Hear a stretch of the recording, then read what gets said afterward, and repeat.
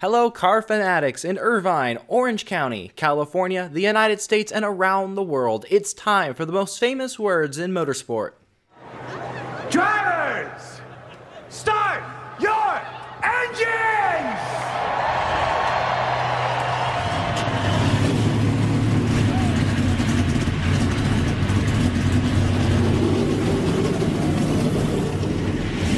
This week on Speedway Sounds. My first guest this evening is a racer, but the engine he drives is his two legs. He's ultramarathon cyclist Kevin Bilbee.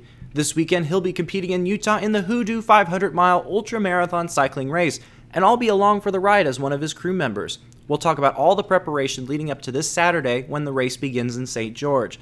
After Kevin, my second guest this evening is the Director of Communications for the Auto Club Speedway, David Talley. He'll join me to talk about Auto Club Speedway's annual charity event, the Lefty's Track Day, taking place this Thursday. All that and more on this week's Speedway Sounds.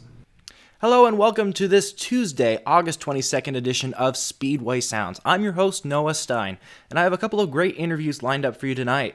This weekend, I'm going to Utah to serve as a crew member in a cycling race. It'll be my very first race ever as a team member in any sport that involves a racing machine, and I'm super excited for it. My first guest this evening is an avid cyclist. You immediately might wonder, what does this have to do with cars? In past shows, it's evident how much I love the sport of racing, and that extends to more than just cars. A brief backstory.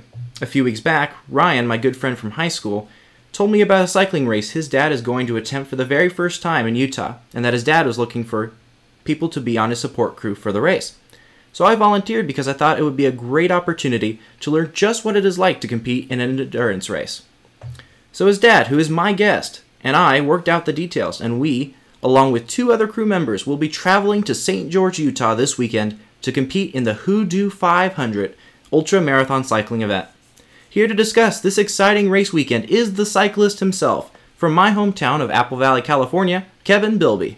Welcome, Kevin. Thank you. Thanks for having me. First of all, thank you so much for the opportunity to help on the support crew for you this weekend. Oh, no, thank you.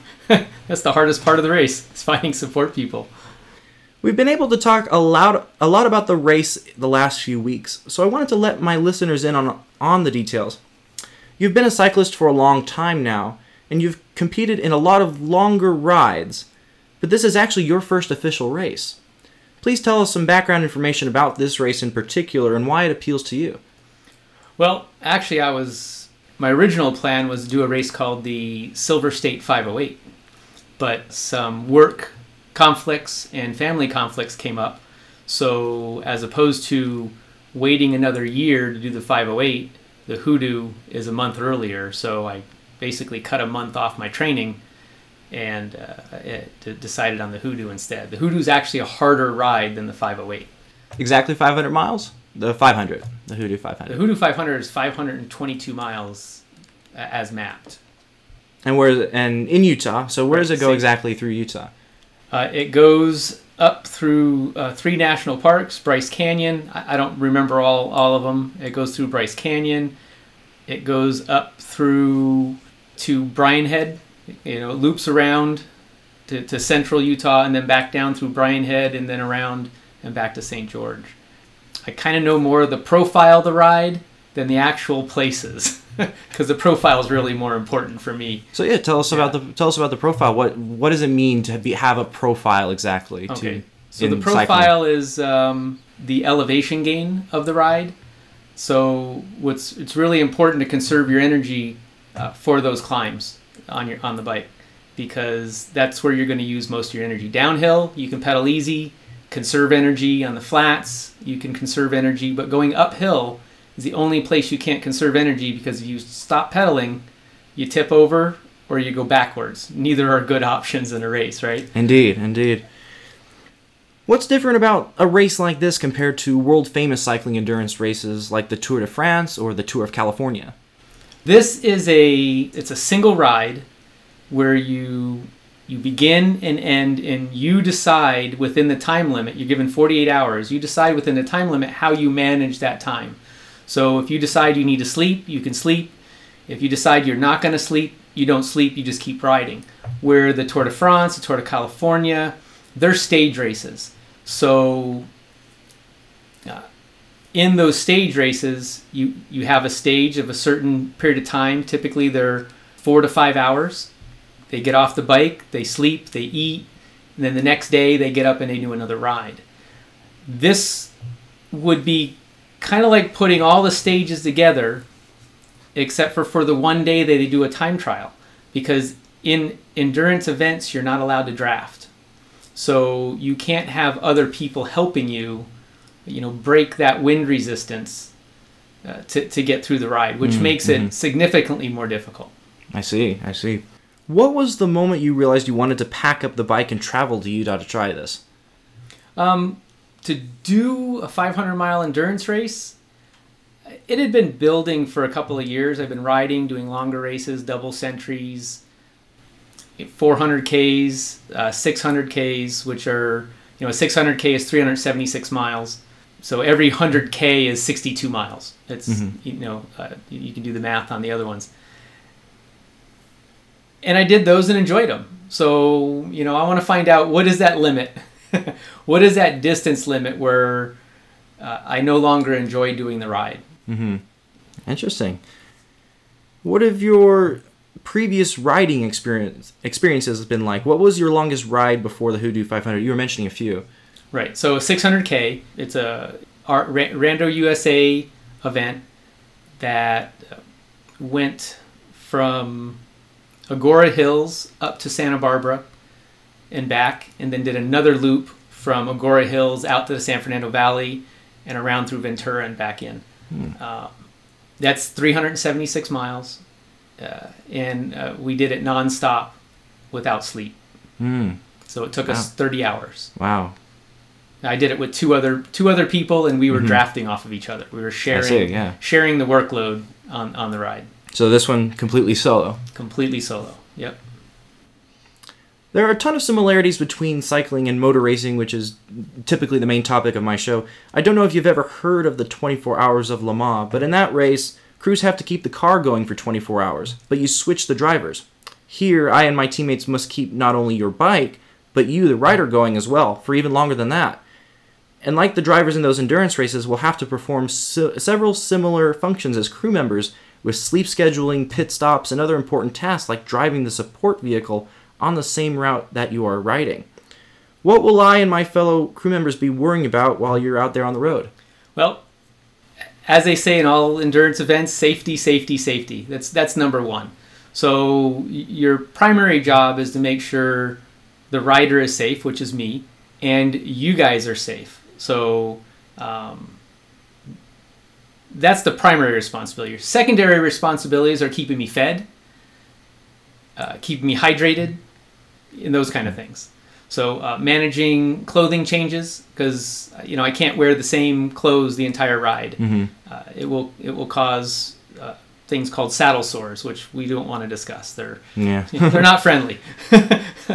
But we'll need to do clothing changes, and you guys will have to be prepped for that to transition me off the bike and back on the bike as quickly as possible. Because the more time I'm off the bike, the longer it takes to complete the ride. Indeed. Just like that sounds exactly kind of like a pit stop in motor racing. The faster you can get back out there, the better the race will be. That's right. Yep, exactly. I want to get to the bike you're riding in this race, but first I remember you saying we're going to use one of your family cars as the support and bike carrying vehicle, and that you had to modify it to fit the rules. How did you need to modify it to conform to the rules of the Hoodoo 500? Well, modifications, the vehicle wasn't actually modified. There's a couple of additions that we have to make. We need a 12-inch slow-moving vehicle triangle when the vehicle is in direct follow mode. So, there's two modes for the ride. There's leapfrog, where during the day, the vehicle will stop on the side of the road. I'll pass it, and while I'm passing, the crew members will hand me nutrition, water, those kind of things, and I'll just keep rolling. Crew members will reset, get everything ready for the next leapfrog. They'll wait, they'll get in the car, and then they'll pass me again. As you pass me, you'll potentially find out if I need anything. You'll get to the next stop and rinse and repeat, right? I pass the support vehicle, get my materials. So during the day, there's no real needed modifications. The modifications are for the night direct follow mode. So you need a 12-inch slow-moving vehicle triangle, and you need rear-facing amber flashing lights. Mm-hmm. The 12-inch triangle, we have a 2-inch hitch in our car. So the 12-inch triangle has a pin that you put it in the hitch. You can pull it out, pull it in quickly and easily, because if you're not following me, it has to be out. It can't be displayed. I see. Yeah, lots of things to pay attention to there. Right. So, and then the other modification is the rear blinking amber lights. So I made a couple of rear blinking amber lights that'll plug into the rear hitch, so that they can be turned on and off within the vehicle. Mm-hmm. And for the car racing fans out there, it sounds quite like a safety car, a pace car in a way. Yeah, in a sense. Yeah. Now to the bike. What bike are you riding in this race? It is a 2013 Giant Defy Advanced with electronic shifting. Wow. Electronic shifting, how does it all work? Well, battery, push a button and the derailleur moves left and right, just like a regular derailleur. Mm-hmm. So the only difference is it's actuated by servos instead of cables. I see. Wow. How many miles are on it? My bike right now, about 33,000 miles. Whoa. So 500, it'll take it. Yeah, 500 more. It'll take 500 miles. What do you like or dislike about it? It's comfortable. It handles well. It's kind of hard to say what you like about a bike, because it's a very personal type of thing when you ride a bike, because the geometry and the way your body fits the bike really makes a difference on how a bike feels. So what I like and dislike about it, somebody else will get on it, they'll like and dislike other things. So it's I don't know, it's very subjective. But I like the comfort, I like the adaptability that it has, things I can attach to it, that kind of stuff. Good for racing, yeah? It's good for racing. Well, distance racing. The geometry is set up for distance racing. Distance racing. Yeah, because there's significant difference between distance and sprint racing and any other forms. Correct. Yep. Asking this question as a crew member, is there any part of it that you're anticipating that will have to replace during the race due to wear? I know that's a big thing with car endurance races. Due to wear, everything has really been replaced. I replaced my rear cassette. I replaced the chain. I've replaced the front chain ring. The tires are going to be brand new. So for 500 miles, there's really nothing that should need to be replaced. Now, we do have spares of some of these components. I have a spare chain if the chain should break. I have a spare rear cassette. I have spare tires should we get a flat that's severe enough to require a new tire as opposed to just changing out a tube. I see, yeah. What has your training been like from the beginning all the way up to today? Are you ready? Well, ready as I'm going to be. I mean, if I'm not ready, we'll find out over the weekend. It's hard to say if I'm ready, since I've never done a ride of this length solo without other people to share the workload. I have done the longest solo ride I've done with a significant amount of climbing was from here, Apple Valley, to Thousand Oaks and back. It's 252 Whoa. miles, 17 or 18,000 feet of elevation. Wow. I did that solo. Wasn't paying attention to time. It was more logistically, how am I going to do something like that? Water, energy conservation, that kind of thing. More training on how do I pace myself, which I miserably failed at that day. Oh, really? How so? Well, I went out too hard. The first half on my way to Thousand Oaks, I went out too hard. So when you do that, you pay for it at the end. So on the end, it was very difficult on the way back, climbing up through Wrightwood to get back down into the high desert. What are some of the subtle differences, perhaps, that make the difference between pushing too hard and going at a more steady pace and conserving the energy? With physical training for your body, you really have to look at what's called your lactate threshold. So you have to stay out of that zone. You can't stay where you're building up so much lactate that your body can't flush it out quickly. So you got to stay below your lactate threshold zone. You got to keep your heart rate in the right area, and you got to manage your power output so that you're not putting out too much power for too long, where you're going to start burning glycogen out of your muscles as opposed to burning fat and burning the calories that you've consumed. Mm-hmm. Right? The calories you've consumed are going to work for you first.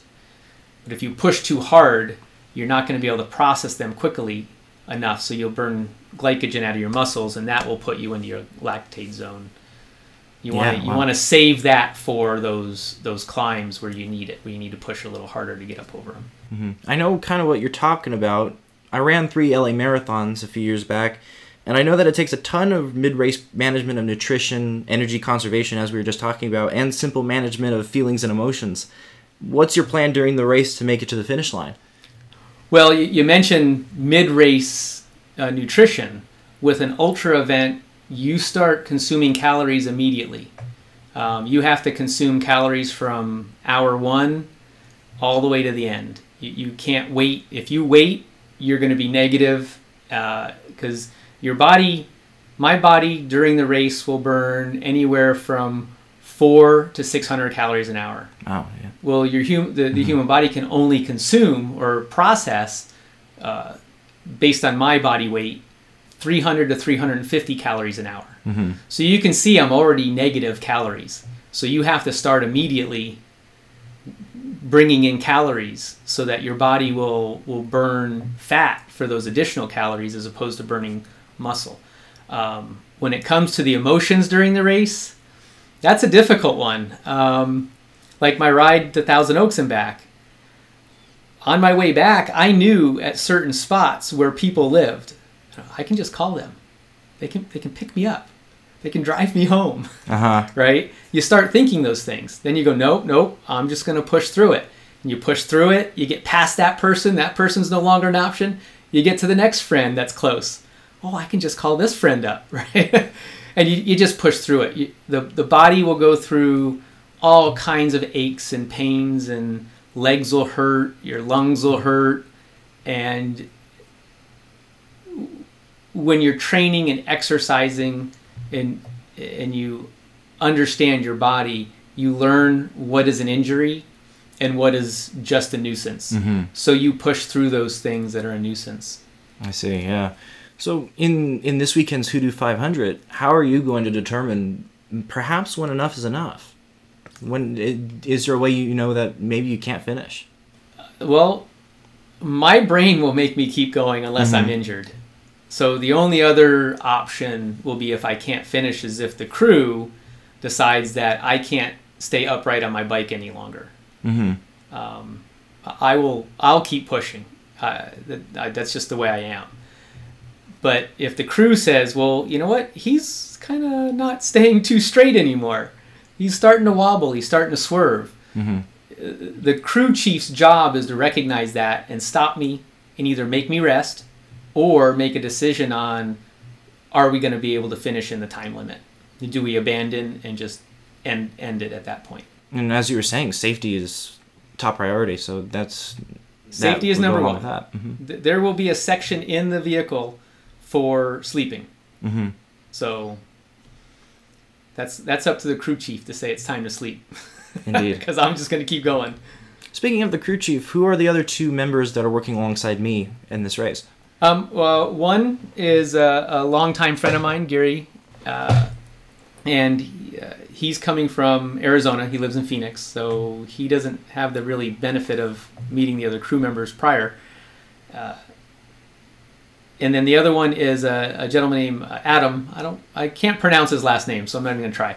Mm-hmm. He's a retired federal government employee, and he has participated, I don't remember how old he said he was, but earlier in his life in some ultra 150 mile mountain bike rides. Mm-hmm.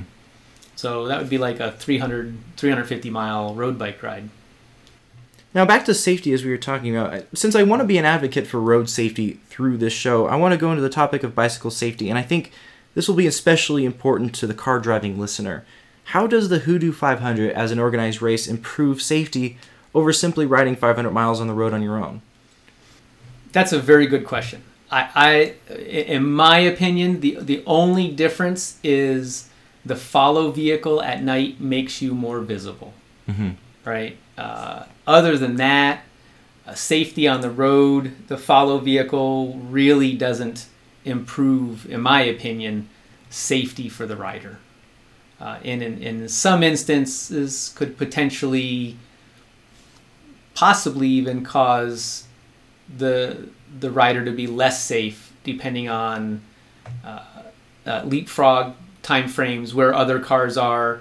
I don't know if you've ever ridden a bike on the road, but a lot of times if you have a vehicle, something moving slow, another vehicle goes around it, they tend to overcorrect.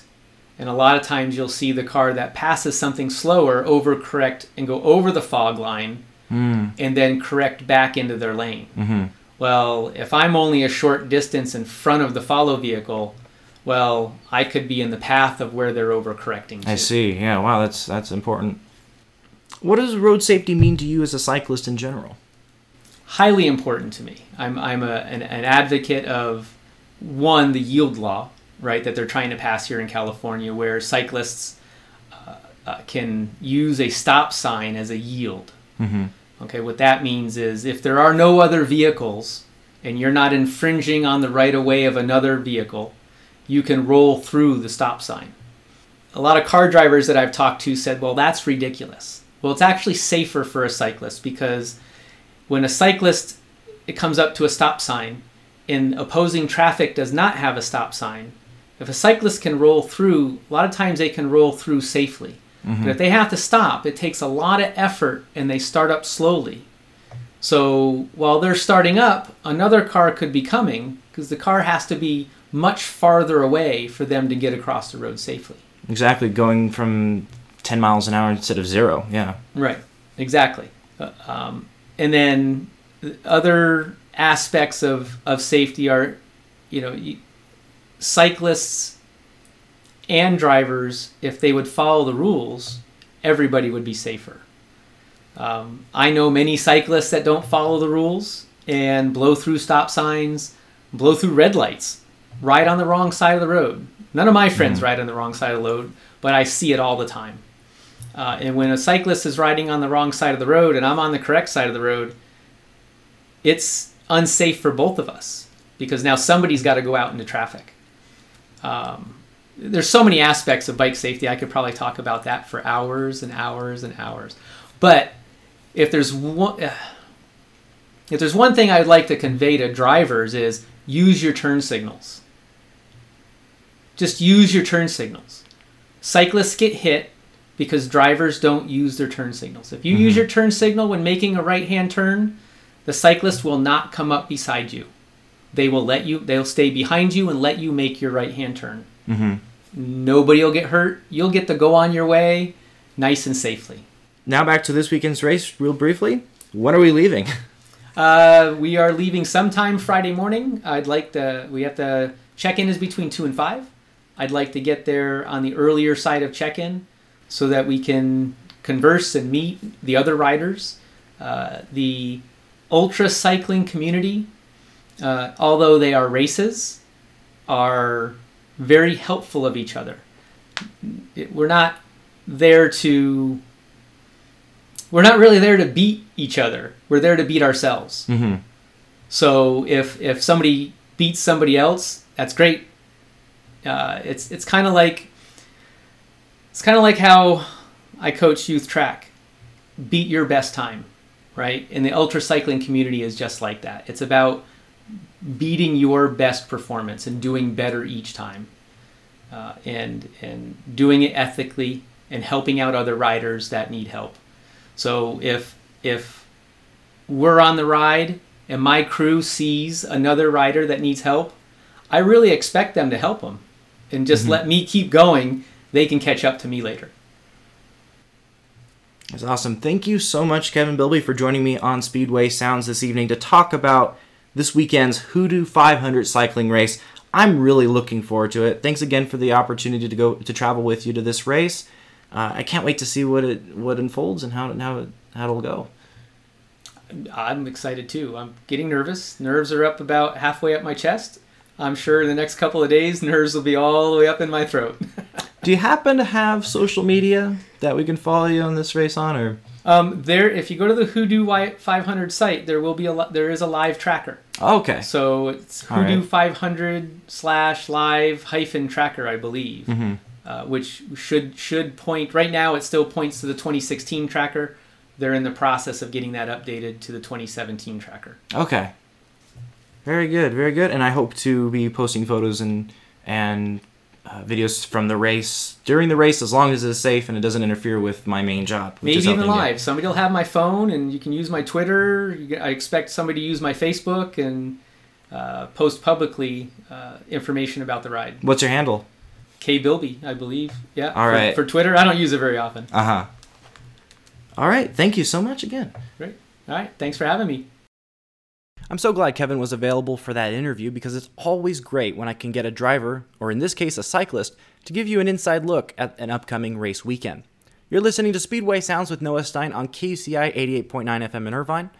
Before we return to local news, let's look at the international racing news of the week. Last Friday, the newest manufacturer unveiled its entry for next year's IMSA WeatherTech Sports Car Championship. Team Penske and the Honda Performance Development Team unveiled their brand new Daytona Prototype International race car at the Quail in Monterey, California, the Acura ARX-05. It's generating much interest around the automotive community for its stunning front-nose bodywork and lights, as well as its white paint scheme. It's powered by a 3.5-liter V6 that is directly related to several of Acura's production models. 2 of these cars will compete next year in IMSA's top class, beginning at the Rolex 24 Hours of Daytona, and Penske also announced 2 of its drivers last week. Juan Pablo Montoya will be switching from IndyCar to drive for Penske in the IMSA WeatherTech Sports Car Championship, and Dane Cameron will switch from the Action Express Racing Team to Team Penske.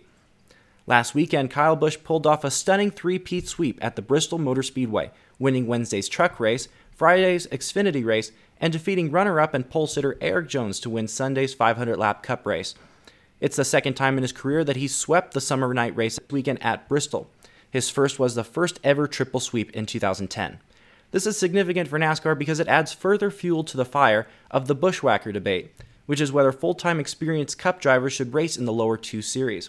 In Cup, he now is second in the playoff standings with 2 wins and 20 playoff points. Martin Truex Jr. continues to lead the standings with 2 races to go. And with 2 to go, Chase Elliott, Matt Kenseth, and Jamie McMurray are currently in the playoffs, while Clint Bowyer, Joey Logano, and Eric Jones are currently out. In the Verizon IndyCar Series, Will Power pulled off the win for the second year in a row in the ABC Supply 500-mile race at Pocono, with great strategy, great pit stops, a long green flag run to the finish, and a skillful defensive racing line between turns 2 and 3. He even had a little bit of luck to gain the lead and hold off his Penske teammate Joseph Newgarden. He overcame a malfunctioning front wing and a broken rear wing damaged by contact, both of course needed to be replaced in the pits. It was one of the most thrilling races of the season, with a Pocono record of 42 official lead changes, a high average speed of over 183 miles per hour, daring passes, race-changing strategy calls from the engineers, and surprisingly few crashes. Alexander Rossi claimed the last podium spot, while Simon Pagenaud finished 4th and Tony Kanaan 5th. With 1 oval and 2 road course races remaining, Joseph Newgarden leads by 18 points over Scott Dixon and 22 points over Helio Castroneves. With 209 championship points still available, 15 drivers are still mathematically eligible, but only 8 drivers right now are within the 103-point gap needed to stay eligible in the double points finale in Sonoma. Formula One is emerging from its summer break shutdown with some very interesting news. First, Stoffel Vandoorne was re-signed to McLaren for 2018, and the same announcement was made for Kimi Räikkönen and Ferrari. F1 also announced its first esports world championship using the new F1 2017 game by Codemasters. Qualifying rounds will be held using the game in September when the game launches. The 40 quickest drivers go to the semifinal round, and the top 20 will go to the final competition in Abu Dhabi during the World Championship's finale race. The prizes are quite unique for an esports championship. First, there's automatic qualification to the 2018 semifinals, but more importantly, the winner will earn the title of Formula One Esports Champion Expert, and will be turned into a character in the 2018 game. But to me, it doesn't quite have the same appeal as $1 million that Formula E awarded last year to the winner of its E-race in Las Vegas, or the opportunity to go to the Nissan GT Academy like in PlayStation's Gran Turismo. Even the world's fastest gamer competition on iRacing by McLaren will award the winner a job driving McLaren's own F1 simulator. While on the subject of worldwide racing, it's time for the Worldwide Motorsport Calendar. This week, the Monster Energy NASCAR Cup Series has a week off before the Southern 500 at Darlington on Labor Day weekend. The Xfinity Series, however, will run its third and final road course race of the year on Road America in Wisconsin. It's hard to believe that this will already be the 8th annual Xfinity race held at the track. The support series at the track will be the Trans Am Series and the ARCA Racing Series. All of those races will take place on Sunday. The last oval race of the IndyCar season will be the Verizon IndyCar Series return to Gateway International Raceway in St. Louis. It'll be a 248-lap, 500-kilometer Saturday night race. The Mazda Road to Indy's Indy Lights and Pro Mazda Series will stage support races Saturday afternoon. Overseas, the European Le Mans Series is back in action with round 4 of 6, the 4 hours of Le Castellet at the French Circuit Paul Ricard.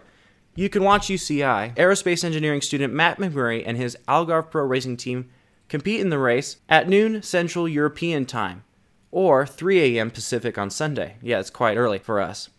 I'll still be in Utah, so Tristan Cortez will run the Anteaters and Racing coverage on Twitter.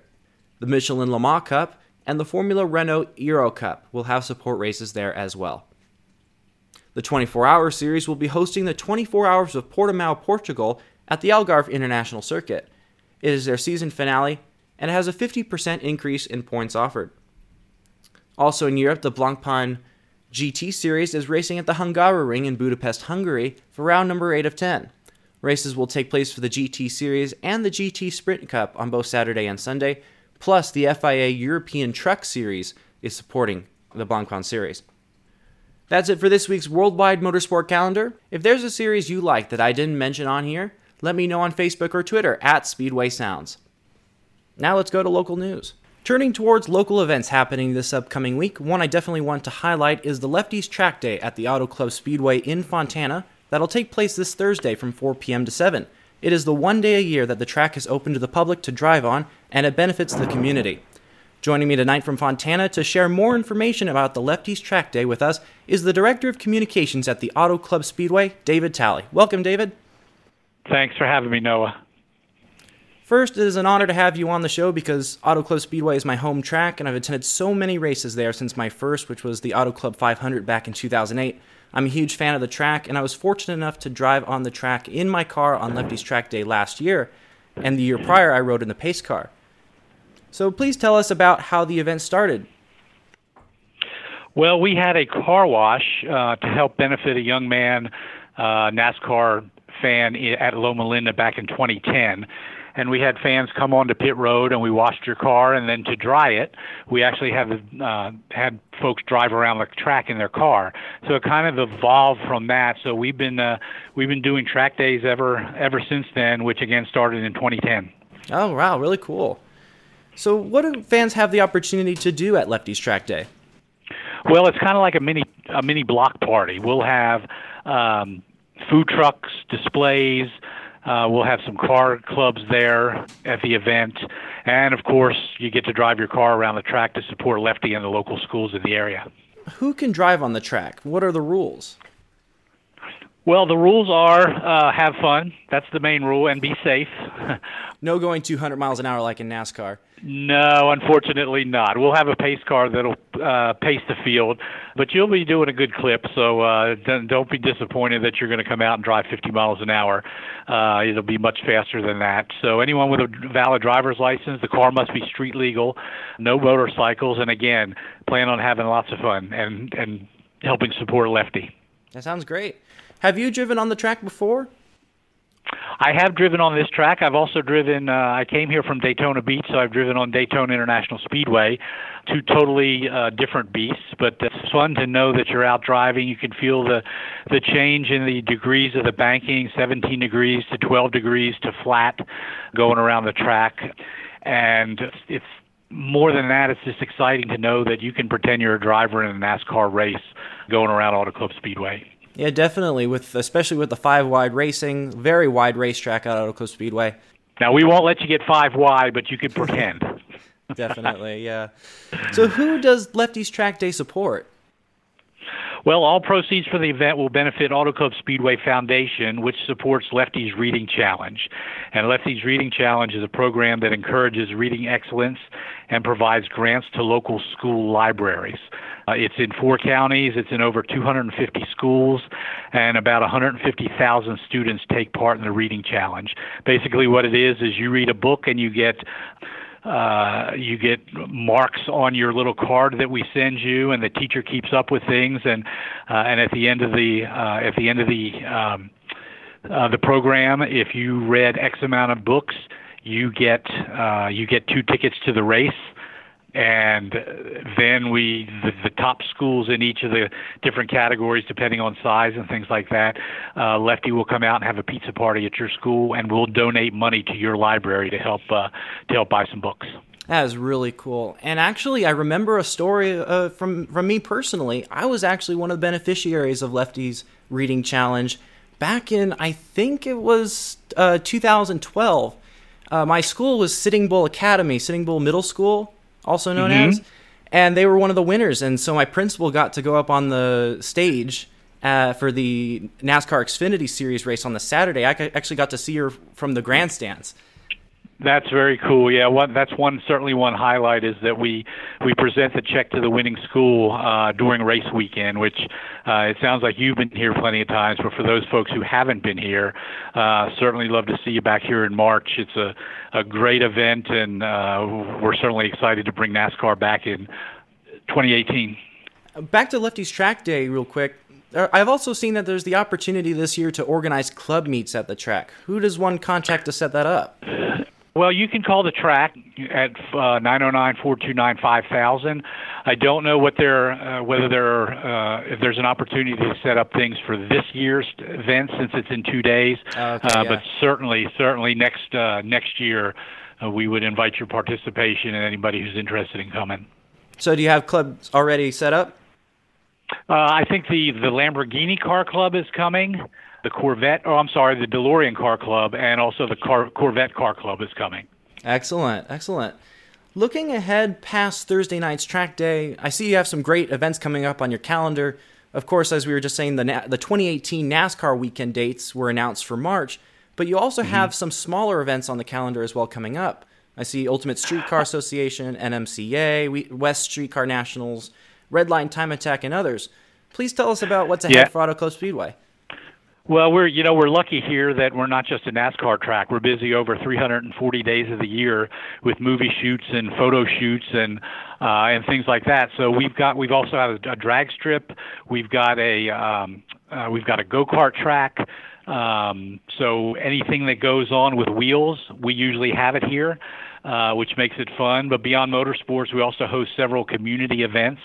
And we have one coming up on October 28th, the Leukemia and Lymphoma Society's Light the Night Walk.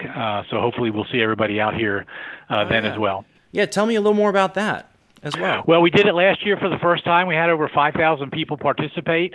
We start in the fan zone, and then fans actually get to walk out on the track and through pit road. It'll be around Halloween time this year as well.